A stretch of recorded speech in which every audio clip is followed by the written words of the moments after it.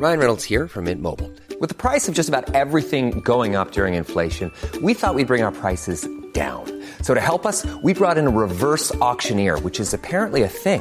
Mint Mobile Unlimited Premium Wireless. How to get 30, 30, bit to get 30, bit to get 20, 20, 20, bit to get 20, 20, bit to get 15, 15, 15, 15, just $15 a month? Sold! Give it a try at mintmobile.com/switch. $45 up front for 3 months plus taxes and fees. Promo rate for new customers for limited time. Unlimited more than 40 gigabytes per month. Slows full terms at mintmobile.com.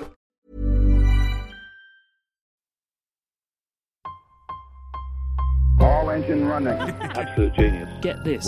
Welcome. This is the show where we bring you Science. What that essentially means is Discoveries. advances. Questions. Research. technology. Unbelievable.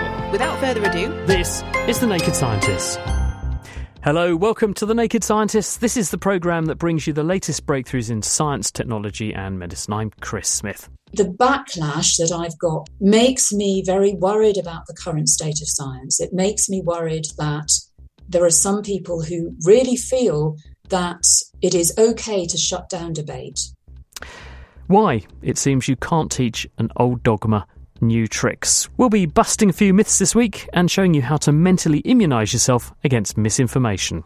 The Naked Scientists podcast is powered by ukfast.co.uk.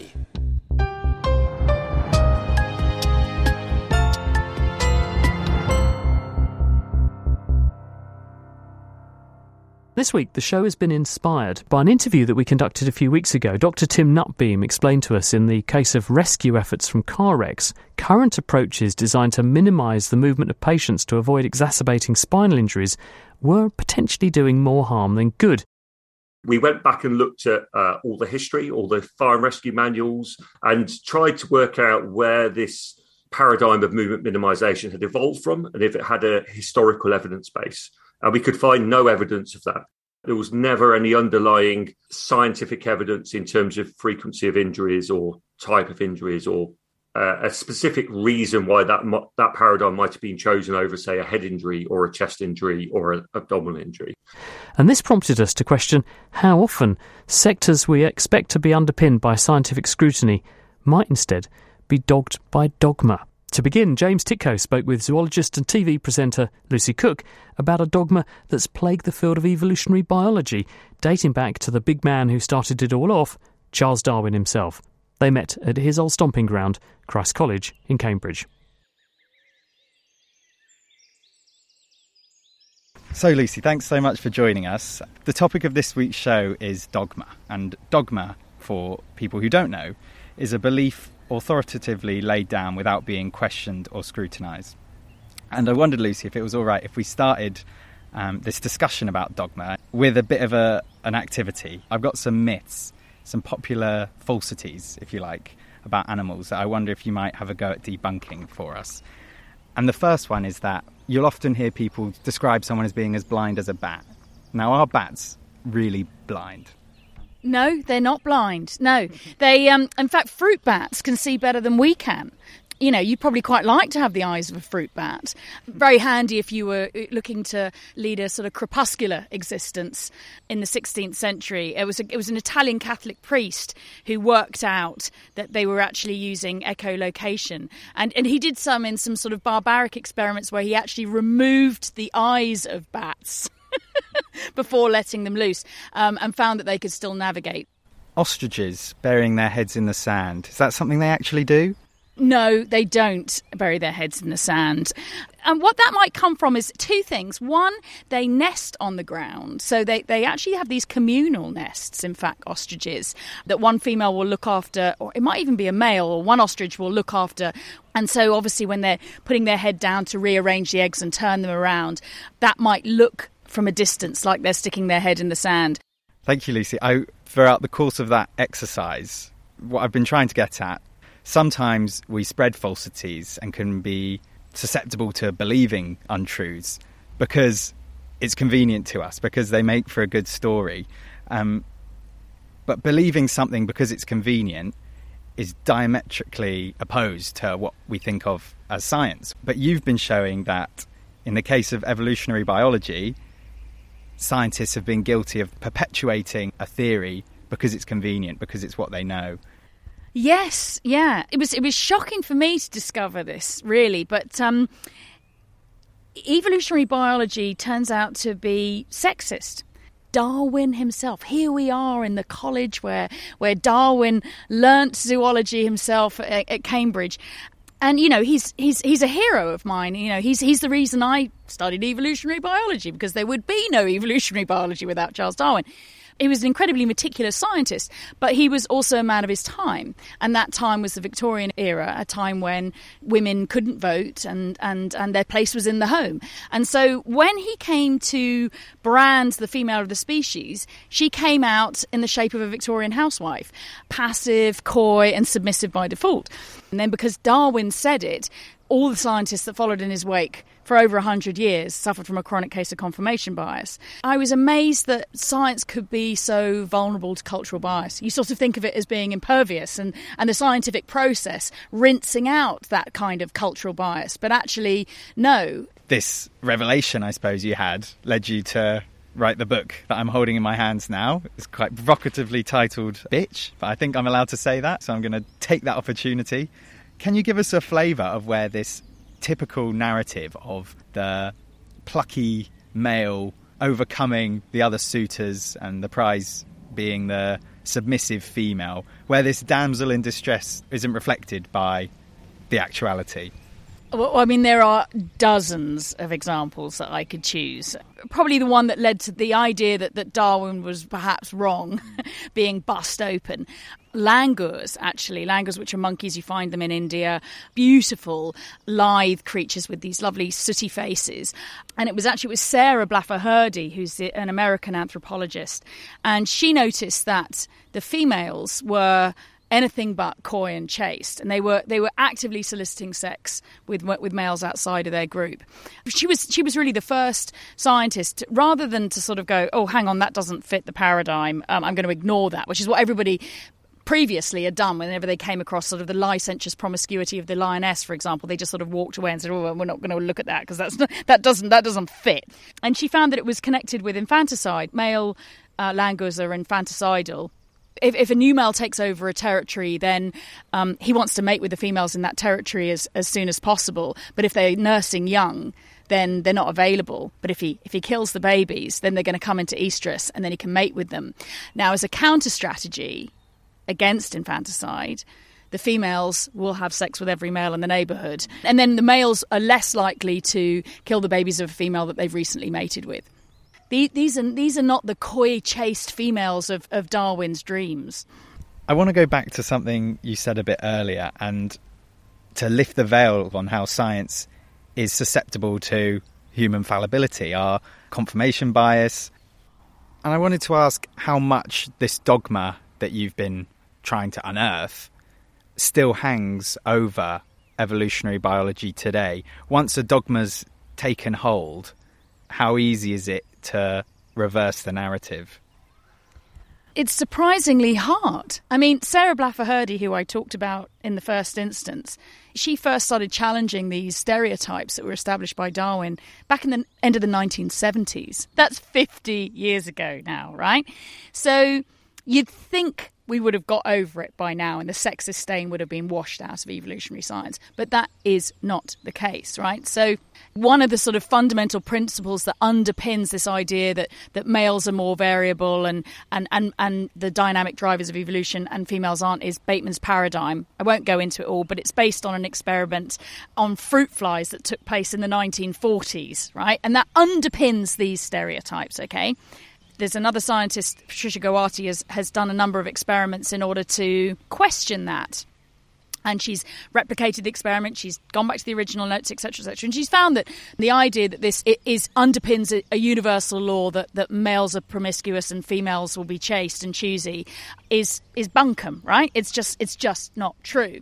And yet her papers are considered to be ideologically driven, so they're often not taught.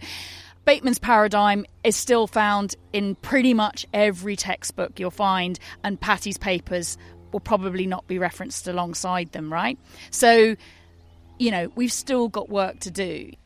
Lucy Cook and her new book, Bitch, A Revolutionary Guide to Sex Evolution and the Female Animal, is out now. That science is vulnerable to dogma. is even more troubling when we consider the very important role it plays in keeping us physically and mentally healthy. Science underpins the practice of modern medicine. Last month, a paper published by a team at UCL demonstrated that the working theory for the cause of depression and what's informed the characteristics that we look for in good antidepressant drugs doesn't stand up to scientific scrutiny. Speaking with James Titcoe, Joanna Moncrief. One theory about the causes of depression that has been very widely promoted has been the idea that depression is caused by abnormally low serotonin concentrations or activity levels in the brain, which could be corrected by these drugs that were thought to increase levels of serotonin. And it is a theory that was told to very many patients about what antidepressants were doing and what the nature of their symptoms consisted of. What are the problems with this theory that you've found? The problems are that the evidence showing any abnormalities of serotonin in people with depression is weak, inconsistent, and really just basically doesn't stack up. All the different main areas that have tried to, in some way, gauge what's happening in the serotonin system in people with depression and compare it to what's happening in people without depression, there was no convincing evidence from any of those areas of research that there was any link between serotonin and depression, and certainly no evidence that people with depression had abnormally low serotonin levels. So if we take this chemical imbalance theory of depression as something that's unhelpful, why do you think it's persisted for so many years? Why has it taken, I suppose, till you and your team of researchers to start to question this theory? The theory was established in the minds of people by very well-funded, very widespread promotional campaigns run by the pharmaceutical industry starting in the 1990s and lasting for most of a couple of decades. So that's how it became really well established. Why has it persisted is a good question, because many leading psychiatrists and researchers have known for some time that actually the evidence for links between serotonin and depression was not convincing or consistent. And yet no one has informed the general public until now, until the media coverage of our recently published paper. And I think that is because many psychiatrists, even though they know that the evidence for serotonin is not strong, really want to believe that the drugs that they prescribe work in a clever and sophisticated way by targeting some underlying biological abnormality. And they don't want to think about their drugs as drugs that change our normal mental states, because that is a bit worrying and would probably make people less likely to take them.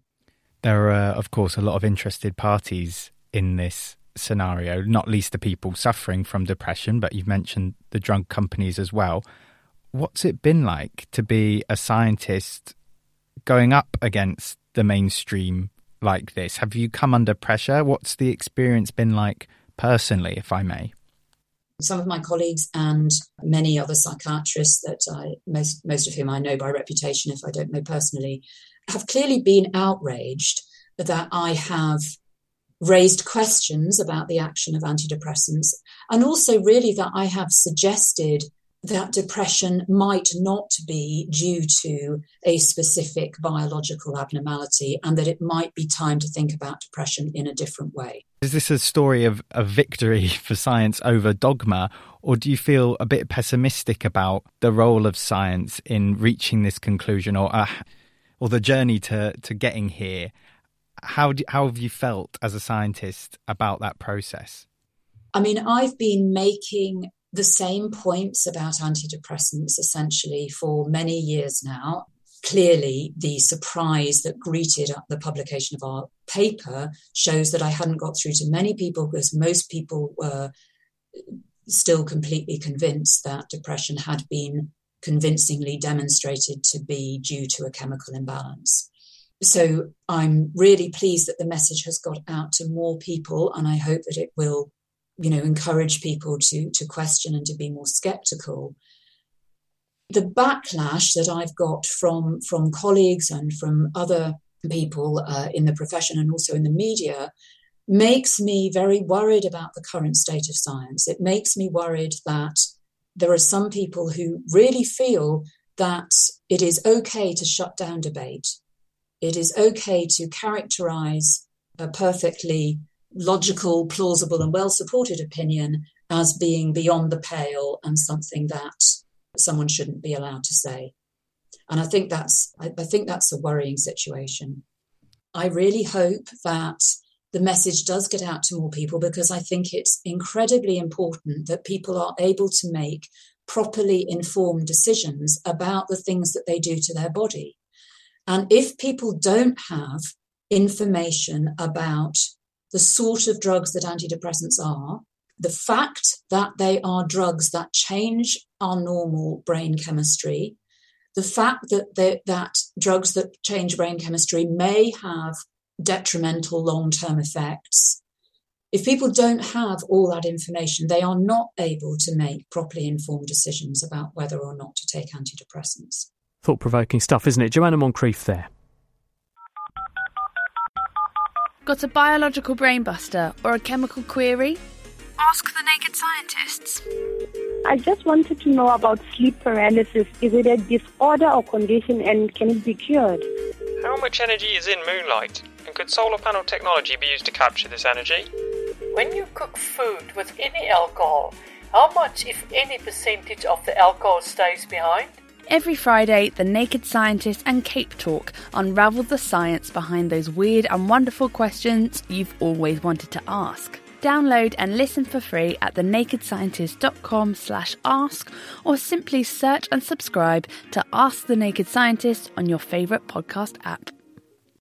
It's The Naked Scientists. I'm Chris Smith, and this week we are talking about dogma. And so far we've shown that some of the false assumptions on which science-led sectors are based can be deeply rooted, and that makes them very difficult to shift. If we continue to look at medicine as an example, it's often quoted that it takes 17 years for research evidence to reach clinical practice. Such is the hold of these institutionalised dogmas on the discipline. Now, one man who's very familiar with this is Ian Roberts. He's from the London School of Hygiene and Tropical Medicine, and he's been looking at the potential benefits of a drug that might cut the risk of bleeding during surgery. Ian, welcome to the programme.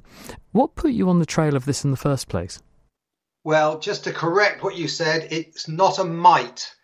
Tranexamic acid does reduce bleeding in surgery. So the might implies uncertainty, but there isn't any uncertainty.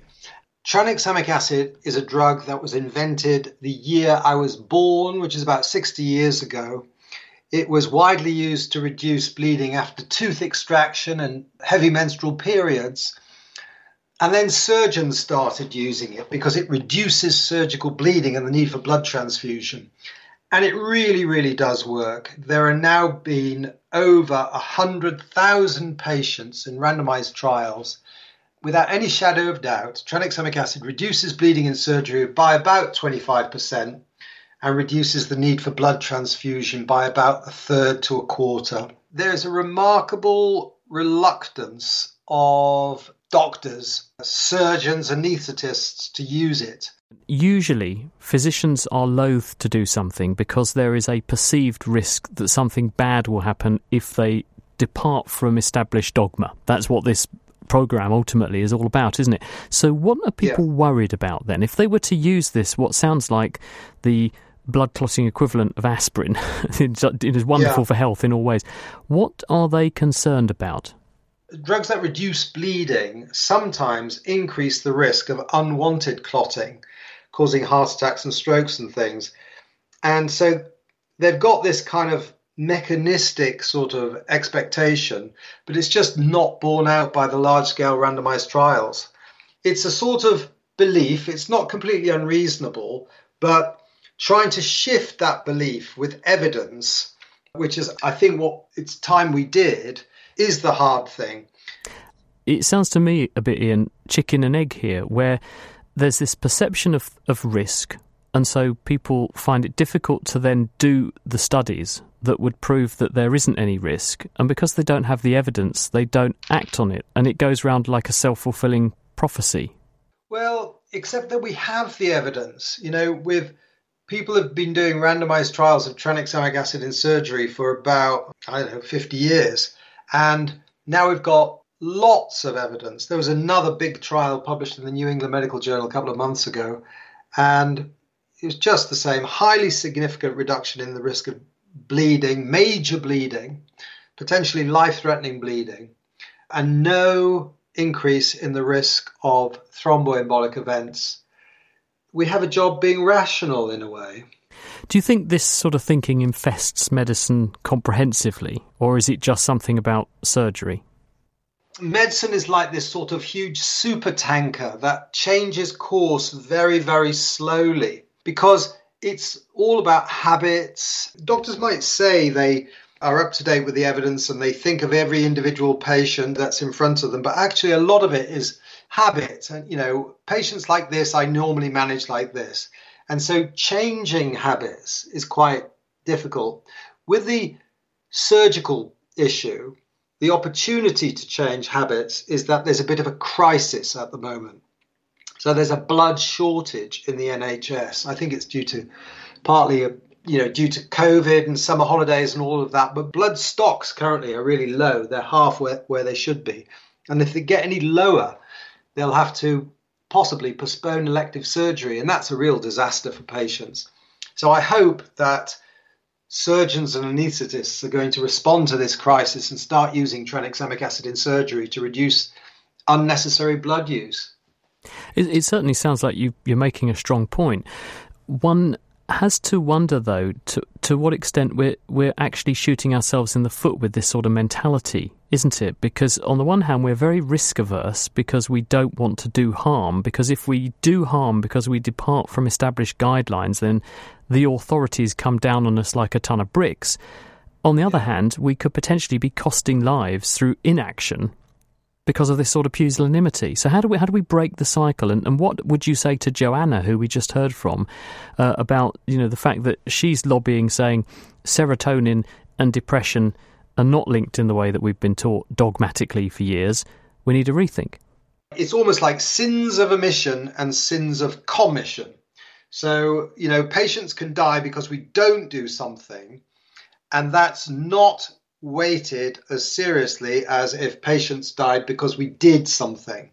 I don't know if that's the way humans are hardwired. All I can think of to do is to keep on trying to present the evidence in different ways, emotionally appealing ways. I've learned over the years that humans aren't really rational. We're sort of a fizzing ball of emotion, and actually, so you've got to tap into people's emotions if you want to get practice change. I mean, taking a contemporary example, just to finish, the COVID vaccines, for example, which broke the mould in terms of how they got invented, how quickly they got through trials and things, and the technology they were founded upon. People have been working on those mRNA technologies for decades in some respects, and no one had got close to making a vaccine, which now Pfizer and Moderna are fighting over who owns what, because they're regarded as the biggest breakthrough in infectious diseases and cancer in the last 2 decades.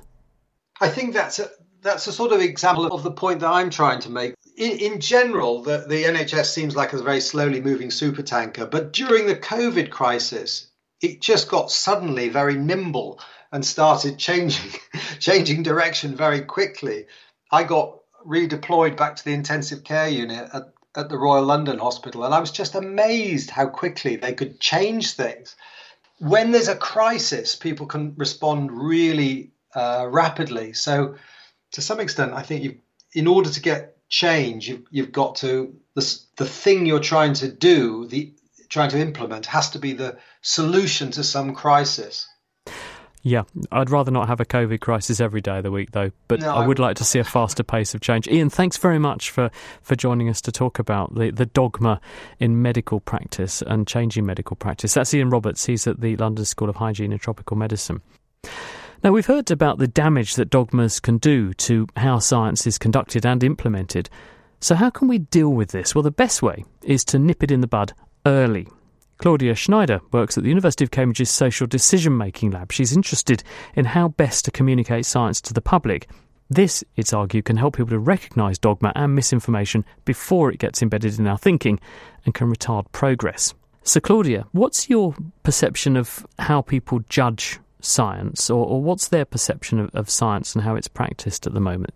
So I think science has definitely come to the sort of into the spotlight in the last recent years during the pandemic. We've seen a lot of science in the press briefings, graphs and data being shown. And that's good because it shows that scientific insights are used to help make decisions.